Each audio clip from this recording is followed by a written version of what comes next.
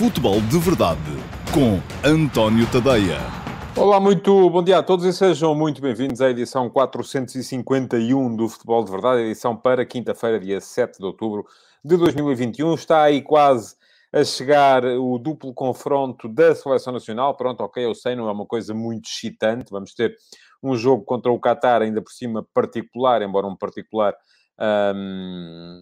ao qual a seleção portuguesa foi, vamos já dizer, forçada por imperativos de calendário da organização do Campeonato do Mundo, e depois um jogo de qualificação contra o Luxemburgo.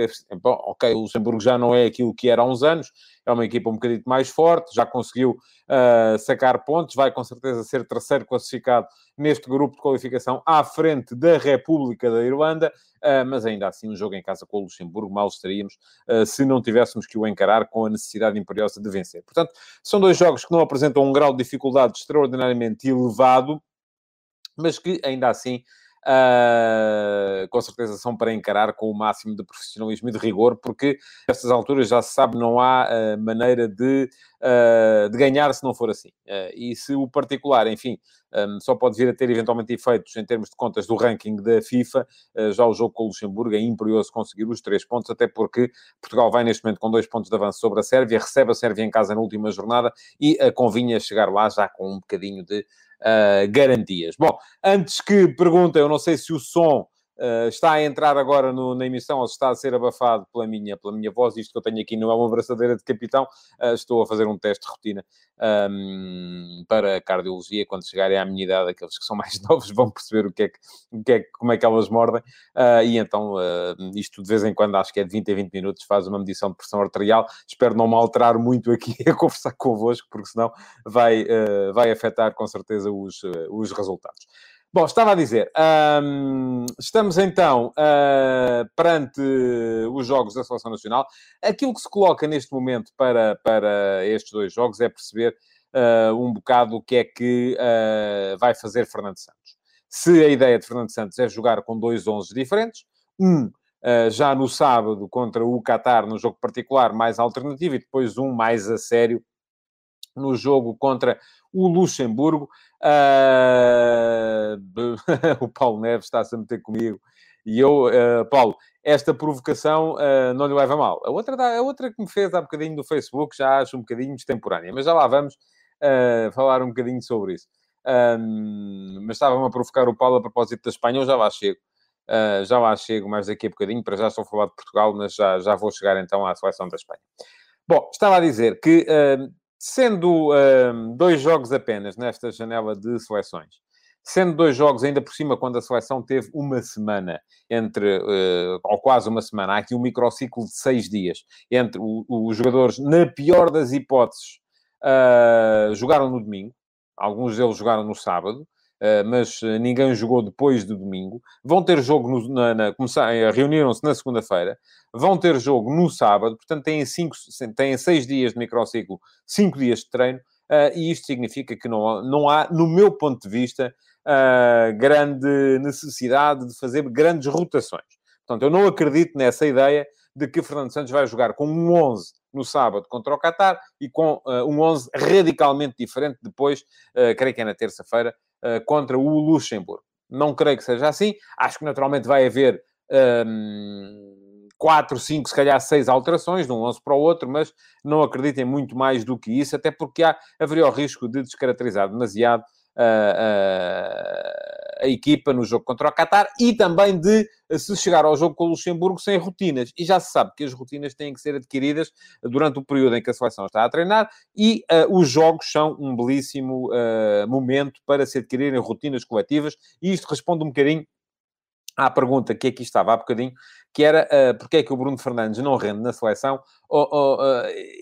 Enfim, o que eu tenho a dizer sobre isso é que, e um dia destes, se calhar, vou elaborar um bocado mais, aliás, já escrevi variadas vezes sobre isso, sobre a dificuldade que é ter uma equipa a render do ponto de vista coletivo quando temos demasiados jogadores que pensam individual. E o pináculo de todos os jogadores que pensam individual é Cristiano Ronaldo. Isso vai começar a notar-se também, e já está a começar a notar-se também, no Manchester United. Não quer dizer que os resultados sejam piores, porque quando o jogador que pensa, sobretudo individual, resolve os jogos, obviamente tem que se arranjar maneira de o enquadrar. Agora, ou deve arranjar-se maneira para o enquadrar. Agora, aquilo que acontece é que muitas vezes não é fácil enquadrar depois o resto da equipa e, sobretudo, pôr a equipa a pensar coletivo. E aí torna-se mais difícil a tarefa do treinador. E parece-me também que Fernando Santos nunca esteve muito para aí virado.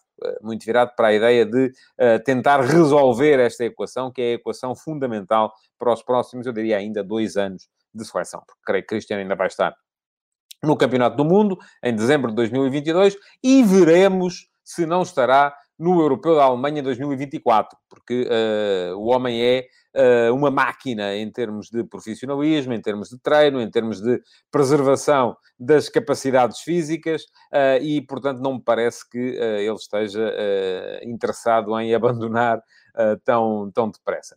Diz o José Neto, Bruno Fernandes não rende na seleção porque Fernando Santos tem a dar-lhe um papel de organizador a 40 metros da baliza e não no último terço, onde é venenoso. Eu, por acaso, José, discordo de si. Acho que Bruno Fernandes,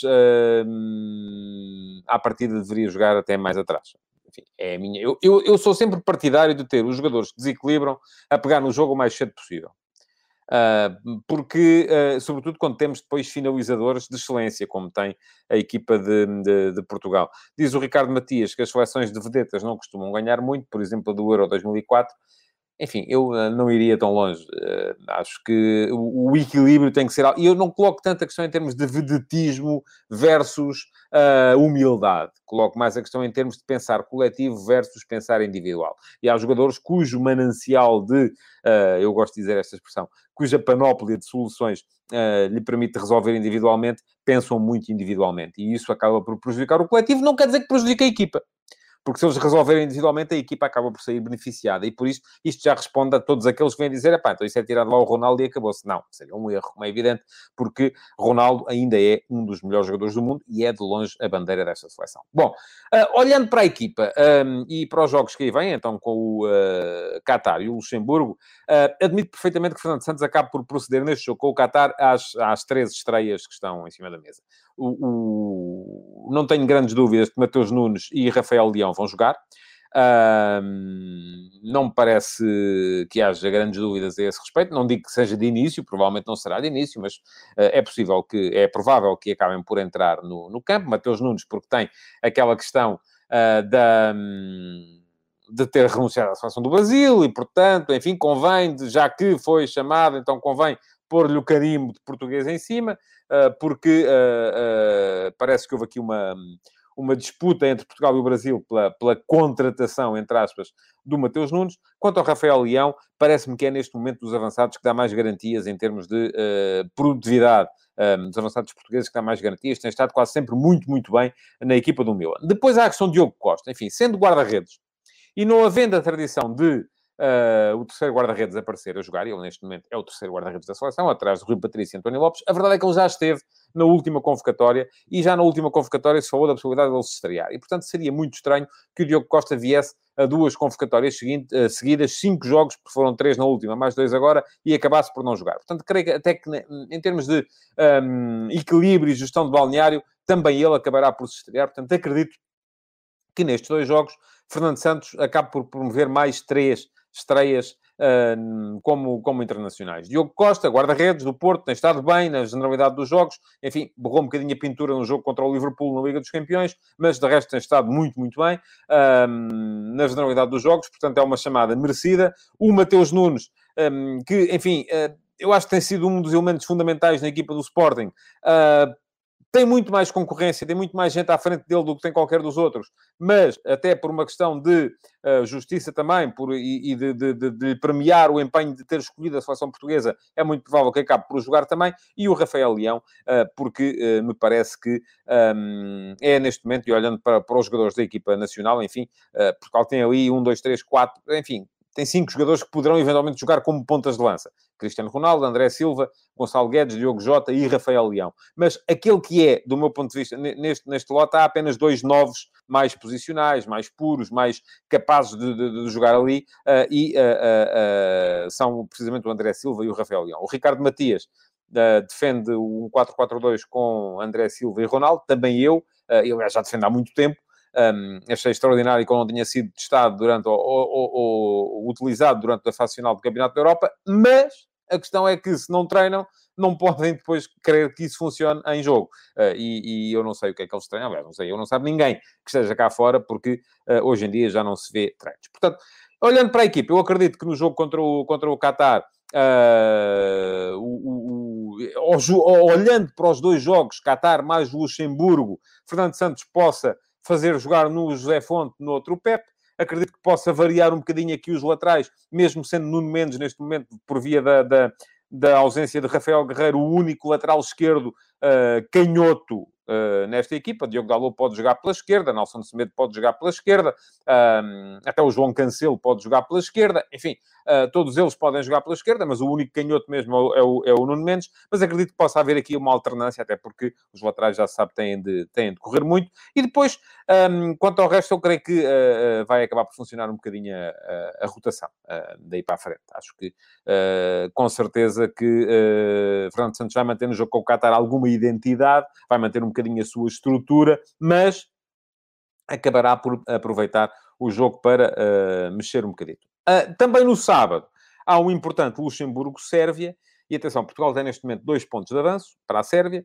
É provável que a Sérvia, se ganhar no Luxemburgo, e eu acho ainda assim que esse é o resultado mais provável, passe para a frente de Portugal, embora com um jogo a mais, porque a Sérvia, nesse caso, passará a ter 6 jogos, 14 pontos, contra 5 jogos, 13 pontos de Portugal, mas já se sabe, Portugal tem até final desta fase de qualificação, tem depois, na terça-feira, o jogo em casa com o Luxemburgo, e depois, na janela de novembro, tem mais 2 partidas, um jogo fora com a Irlanda, esse sim um jogo fundamental para a qualificação, é absolutamente imperioso ganhar, e, por fim, o jogo em casa com a Sérvia. Enquanto isso, a Sérvia vai no sábado ao Luxemburgo, na terça-feira recebe o Azerbaijão, creio que acabará por ganhar os 2 jogos, folga no dia 11 de novembro, que é quando Portugal vai visitar a Irlanda, e aí Portugal provavelmente passará, se ganhar, claro, outra vez para a frente da classificação. Se empatar, ficará igual à Sérvia, isto se a Sérvia ganhar os seus 2 jogos e Portugal ganhar ao Luxemburgo, naturalmente, e depois teremos então na última jornada, no dia 14 de novembro, esse Portugal-Sérvia,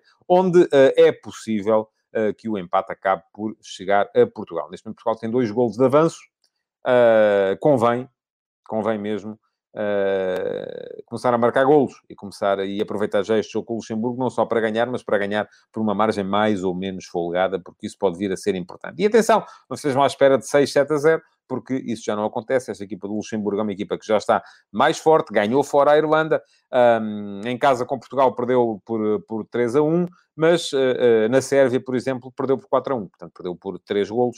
Convinha que Portugal conseguisse pelo menos igualar essa margem, para poder chegar à última jornada em condições de poder jogar com 2 resultados, vitória e empate. Isto, claro, se for fazendo a sua missão daqui até lá. Bom, amanhã, com certeza, falarei um bocadinho mais sobre este jogo, até porque, entretanto, haverá certamente novidades. Para já, compre-me falar aqui um bocadinho também da Liga das Nações, porque me parece que a Liga das Nações é uma prova que cada vez mais está a impor-se no calendário internacional. Eu gosto da competição, já o disse aqui na altura em que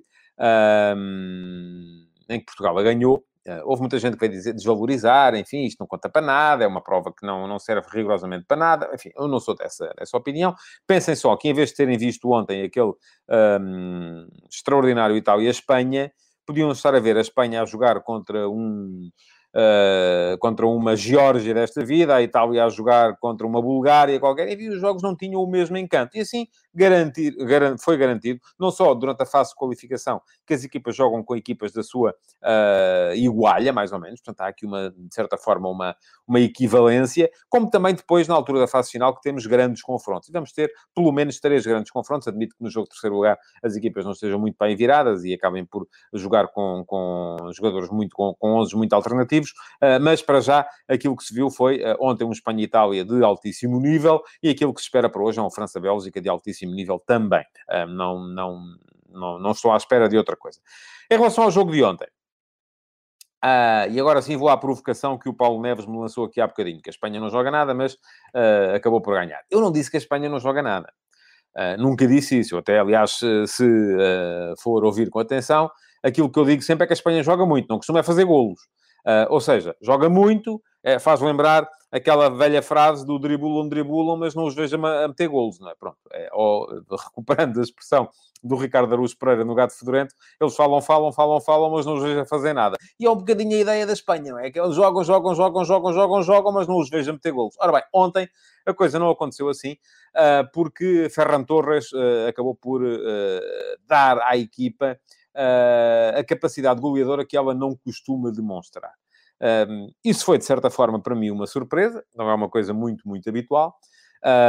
Os avançados da Espanha geralmente andam muito por ali e tal, e trocam a bola, e vão passando, passam, mas depois aquilo, quando é para ameaçar a baliza do adversário, custa-lhes um bocadinho mais. Mas a questão fundamental é esta que o Laureta Román está aqui a lançar. Gavi, Pedri, Olmo, que meio-campo, mais o Oyarzabal. Enfim, ontem aquilo que vimos foi um meio-campo com Busquets e depois com Gavi. E ontem, atenção, ontem não jogou o Pedri. Porque isto serve também para mostrar que aquilo que eu venho dizendo desde o início da época. Quando me dizem que este Barcelona é muito fraco, eu digo que este Barcelona tem tudo para ser forte. Só precisa de resolver um problema, que é o treinador. Quando o Barcelona conseguir resolver o problema do treinador, porque Ronald Koeman, claramente, não está para ali virado, não é treinador para esta equipa, os jogadores não acreditam nele, há claramente um mal-estar entre os jogadores e treinador que faz com que as coisas não funcionem. Mas aquilo que me parece a mim é que, com um treinador que seja capaz de tirar dos jogadores o seu melhor, um meio-campo formado por Busquets, Gavi e Pedri é um grande meio-campo. Sendo que é um meio-campo com uma margem de progressão extraordinária. Isto que diz o Vasco Lopes Duarte é verdade. Gavi, titular com 17 anos, foi o mais jovem titular de sempre na seleção espanhola.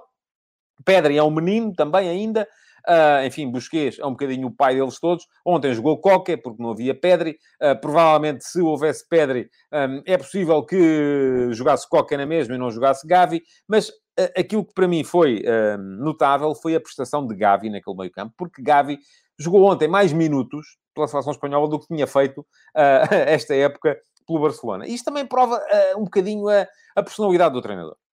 Luís Henrique não tem cá problemas. Acredita no miúdo, tem 17 anos, ok, ainda não jogou muito no Barça, está certo, mas aqui vai jogar. Porque eu quero. E porque eu é que sou o treinador desta equipa. E como é que sou o treinador desta equipa? E eu acredito nele e quero. Ele joga. E jogou bem. Perante um meio-campo com Verratti, Jorginho e Barella, a Espanha, com Busquets, Coque e Gavi, mandou no jogo. E foi capaz de eclipsar completamente o meio-campo da Itália, que é um meio-campo que chegou aqui com credenciais de campeão da Europa e que tinha sido absolutamente dominador, então a dupla Jorginho-Verratti, absolutamente dominador durante o último campeonato da Europa. Portanto, atenção, quando voltarem a ouvir-me dizer que o Barcelona tem condições para fazer uma grande equipa este ano, não olhem para os resultados que a equipa está a fazer neste momento. Aquilo que eu vos digo é, com um treinador, este Barcelona tem condições para fazer uma grande época. Enfim, não garanto que vá ser campeão de Espanha, não acredito que possa ganhar a Liga dos Campeões. Agora, não é nem de perto nem de longe aquela equipa que apanhou 3 do Benfica no Estádio da Luz. Porque agora aqui há uma maneira de olharmos para isto e dizer assim, bom, isto veio provar que, porque o Gavi jogou no Estádio da Luz, jogou o Pedri também, jogou o Busquets, portanto, no fundo, era aquele meio-campo. Isto veio provar que aquilo que o Benfica fez foi de uma classe estratosférica. Sim e não. Porque lá está, há o fator Koeman. E só quando for possível juntar a equipa ao treinador é que o Barça pode estar em condições de vir a dar a cartas outra vez. Acredito que possa vir a fazê-lo. Não sei quando é que Juan Laporta vai conseguir resolver a questão. O António Veloso diz-me que com -1 faz todo o sentido dominar, mas, António, a Itália ficou com -1 em cima do intervalo.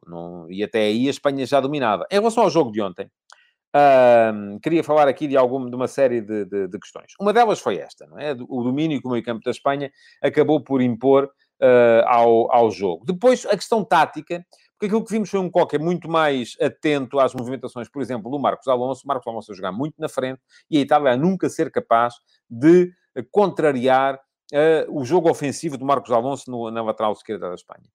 Acho que foi muito por aí também que a Espanha conseguiu assegurar a sua superioridade. Depois, uma série de tiros nos pés dados pelos italianos. E vou passar a citar. Primeiro, não gostei da adaptação que Roberto Mancini fez para responder à ausência de Ciro Immobile. Bernardeschi não é um 9. Não me parece que ele pudesse estar ali a resolver a questão do jogo ofensivo italiano. E a verdade é que a Itália nunca mostrou capacidade. Enfim, teve uma boa hipótese através do Insigne, mas nunca mostrou capacidade para ser a ameaça à baliza adversária, que seria Immobile, ou que seria um ponta de lança a sério. Depois, a questão de Bonucci e Bastoni. Enfim, a dupla de centrais engendrada ontem por Roberto Mancini veio mostrar que Chiellini ainda faz muita falta a esta equipa da Itália.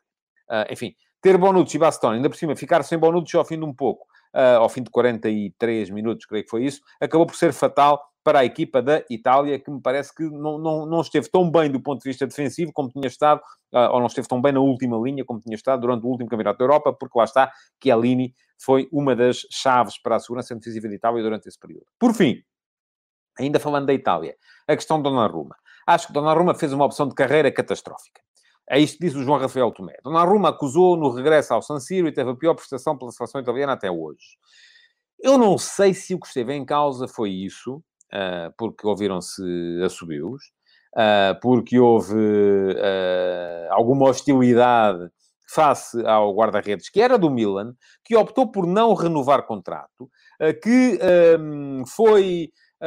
assinou pelo Paris Saint-Germain, pensou, sobretudo, ele e o seu agente no dinheirinho, e o dinheirinho nem sempre é o mais importante. E aquilo que acontece neste momento com Donnarumma é que Donnarumma fez ontem o 8º jogo desta época, e atenção, já estamos em outubro, e destes 8 jogos, 4 foram pela seleção italiana. Ou seja, ele fez 4 jogos pelo Paris Saint-Germain este ano, porque divide a baliza com Keylor Navas, e aliás, Keylor Navas partiu como titular, e Donnarumma passou boa parte do início da época sentadinho no banco. Ora, isto não ajuda nenhum guarda-redes.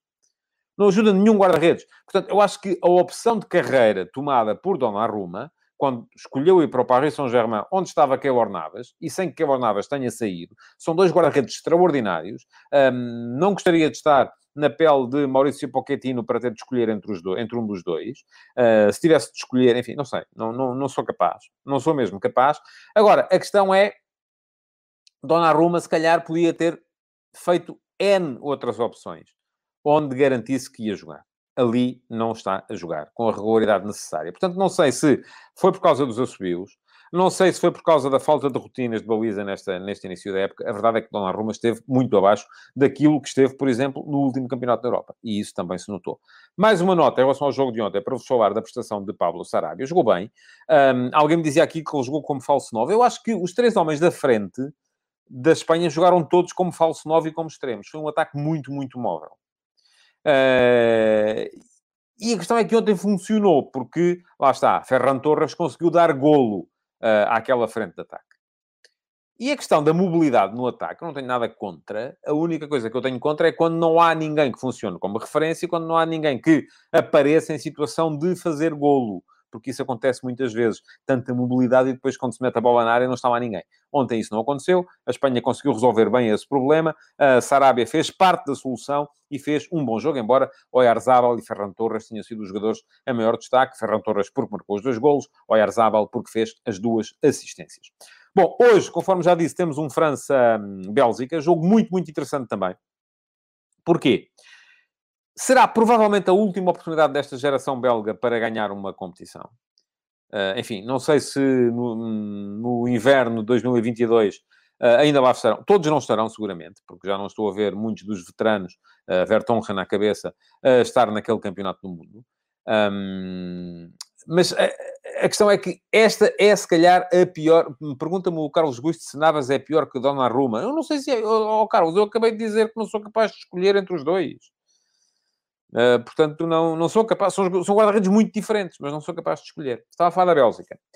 Bom, a Bélgica tem aqui a última oportunidade para dar uma vitória a esta geração de ouro, que não ganhou ainda nada em termos internacionais.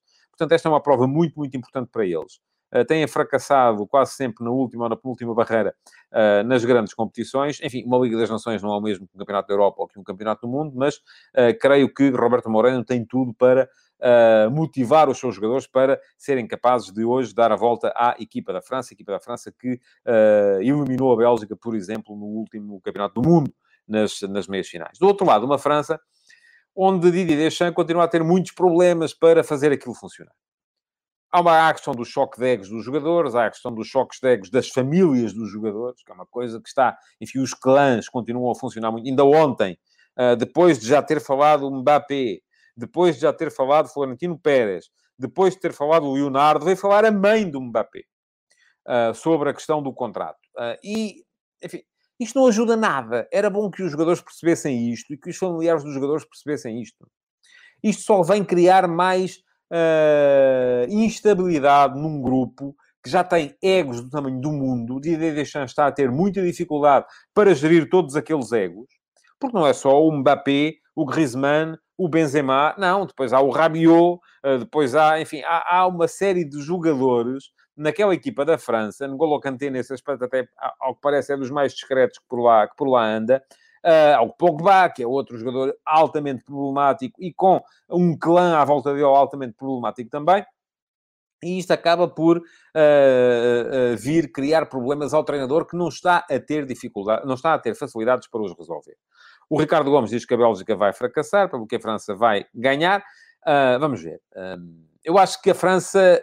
eu, no último Campeonato da Europa, apontei a França como principal favorita. Parece-me que é a equipa que tem os melhores jogadores, ou melhor, tem o melhor lote de jogadores neste momento em termos internacionais. Agora, aquilo é muito difícil de pôr a funcionar. Muito difícil mesmo. É um problema em termos de bastidores que não está a ser nada fácil, ainda por cima, com o título de campeão do mundo, a chamar a atenção de todo o mundo para esta equipa da França. Bom, veremos o jogo. Amanhã cá estarei para vos falar dele também, com certeza, como falei hoje aqui do Itália-Espanha. Eu não disse aqui uma coisa que é importante, é que a Itália viu finalmente interrompida uma série de jogos sem derrota que já vinha desde o jogo com Portugal na Liga das Nações anterior. Foi recorde do mundo de jogos sem derrota para esta equipa de Itália. Pergunta ao Josias Martim Cardoso, quando foram campeões do mundo não existiam esses clãs, estavam em formação. Agora, Josias, a questão é que os clãs já lá estavam. Agora, ninguém tinha a força que passaram a ter quando foram campeões do mundo e quando começaram a fazer grandes contratos daí para a frente. E isto vem dar força individualmente a cada um deles. Se depois os respectivos clãs... Agora, imagina o que era na seleção portuguesa, termos o clã Ronaldo, o clã Bruno Fernandes, o clã Bernardo Silva, o clã João Félix, e toda a gente a falar, o pai, a mãe, o papagaio, o cão, o gato, enfim, toda a gente a falar sobre aquilo que acham que o selecionador devia fazer ou sobre aquilo que acham que era melhor para a seleção nacional. Não era fácil. Acho que o Fernando Santos via-se metido numa camisa de 11 varas que não sabia como é que havia de sair lá. Bom, última nota no futebol de verdade de hoje. Enfim, vou só aqui falar muito brevemente da aprovação das contas da SAD do Sporting, sem surpresa. O Sporting tem maioria, o Sporting Clube tem maioria na SAD e, portanto, as contas seriam sempre aprovadas, a não ser que Frederico Varandas votasse contra si próprio. Portanto, isso não ia acontecer. Não há aqui novidades. A verdadeira questão que se coloca aqui é agora a da próxima Assembleia Geral do Clube e a marcação de eleições, que também há de estar para relativamente breve. Mas não há muito a dizer sobre este tema. Não entro cá em cenas demagógicas de aumentou o salário e tal. Esqueçam. Empresas que movem aquilo que movem as SADs dos clubes portugueses, os seus gestores têm que ser devidamente remunerados. Sempre achei isso. Acho isso dos gestores, acho isso dos deputados, acho isso dos autarcas, acho isso de toda a gente que tem cargos de verdadeira responsabilidade. Isso é conversa para boi dormir. Portanto, não me metam nessa guerra, com essa não entro. Por fim, eleições do Benfica. Hoje à noite há debate. Vai ser na BTV. Eu não sou doido pela ideia de debates nos canais dos clubes. Porque quando aquilo que estamos a falar, e aliás, se a limitação de mandatos é um tema nestas eleições do Benfica, e ambos os candidatos, tanto Rui Costa como Francisco Benítez, já se manifestaram favoráveis à limitação de mandatos, é porque reconhecem que há um efeito nefasto na permanência de dirigentes durante muito tempo nos clubes. Portanto, isto vem dizer também que esse efeito nefasto necessariamente se alarga aos canais oficiais dos clubes, porque dependem dos dirigentes que lá estão há muito tempo. Portanto, eu não sou doido pela ideia do debate ser na BTV. Acho que devia ser num outro canal. Já sei que vou ter os benfiquistas todos aqui contra mim, a dizerem-me que não. Não tenho nada contra, aliás, já disse isto várias vezes, sou amigo do Hélder Conduto, que trabalha na BTV neste momento. Trabalhei durante muitos anos com ele na RTP. Foi sempre um profissional sério, honesto, honrado e sem qualquer mácula. Não tenho nada... Não sei se é ele que vai moderar, sequer, não faço ideia. Não tenho mácula, não tenho nada a apontar a nenhum dos profissionais que lá trabalha. Agora, a questão é do ambiente. E quando o debate vai ser feito num canal que depende de uma direção da qual faz parte um dos candidatos, enfim, não me parece bem. A não ser que as coisas sejam muito claras. Mas passemos isso para canto. Eu hoje de manhã escrevi sobre o tema, sobre as eleições do Benfica. Quem quiser saber aquilo que eu acho, é dar um salto ao antoniotadeia.com, ler o texto que lá está. Eu acho que estas eleições vão ser muito menos... Pronto, lá está o José Neto, acha que os assuntos do clube devem ser tratados na BTV. Eu admito que sim, José. Agora, como é que resolve a questão de a BTV depender de uma das partes? Vai ser imparcial? Eu espero que sim, não tenho nada contra, mas há todas as razões para achar que não. E quando digo isto da BTV, digo da Sporting TV e digo do Porto Canal. É igual. É igual. Bom, estava a dizer, eu acho que estas eleições vão jogar-se muito mais relativamente ao aspecto Rui Costa é ou não é a continuidade do vieirismo e Benítez é ou não é capaz de manter a chama que João Noronha Lopes acendeu há um ano, do que verdadeiramente nos projetos que um e outro têm para o clube. Já disse aqui ontem, acho que o Rui Costa vai ganhar. Acho que vai ganhar até com uma margem superior àquela que o Luís Filipe Vieira conseguiu há um ano, onde Noronha Lopes conseguiu uns extraordinários, um terço dos votos, basicamente. Mas pronto, quem quiser saber aquilo que eu penso sobre as eleições propriamente ditas, é dar um salto ao antoniotadeia.com. Está lá o último passo de hoje, entrou hoje de manhã. E no meu Instagram, como acontece todos os dias, há uma sondagem. Ora bem, deixa-me esclarecer. Essa sondagem não é uma sondagem que possa ser representativa daquilo que vão ser as eleições. É bom que fiquem com essa noção. Primeiro, porque não são só benfiquistas que votam. Qualquer um que me siga no Instagram, António.tadeia, pode ir lá votar. Segundo, porque, obviamente, aqui, cada sócio tem um determinado número de votos. Mesmo que sejam benfiquistas, podem votar sem serem sócios. E mesmo que sejam sócios, aqui não entra em linha de conta a ponderação do número de votos que cada um de vocês tem. Portanto, isto não é uma sondagem representativa daquilo que pode vir a ser o resultado das eleições. De qualquer maneira, eu perguntei-vos hoje de manhã exatamente quem é que acham que daria um melhor presidente para o Benfica. Neste momento, temos 65% de vocês a acharem que é Rui Costa, 35% a acharem que é Francisco Benítez. Curiosamente, uma votação muito semelhante à votação entre o Luís Filipe Vieira e João Noronha Lopes nas últimas eleições. A sondagem vai lá ficar durante mais umas horas, até amanhã de manhã, porque fica sempre durante 24 horas. Portanto, se não me seguem ainda, podem passar a seguir António.tadeia no Instagram e nas minhas stories. Quem não sabe, é aquele círculozinho que aparece no topo. Há todos os dias uma sondagem relativa ao tema que eu escolhi para escrever nesse dia, no último passo. Bom, chegamos ao fim. Queria agradecer-vos por terem estado aqui. Dizer-vos que podem continuar a comentar esta edição do Futebol de Verdade e podem deixar o vosso like e partilhá-la também, seja qual for a rede social onde nos estão a seguir. Muito obrigado por terem estado. Até amanhã. Futebol de Verdade. Em direto de segunda a sexta-feira, às 12h30.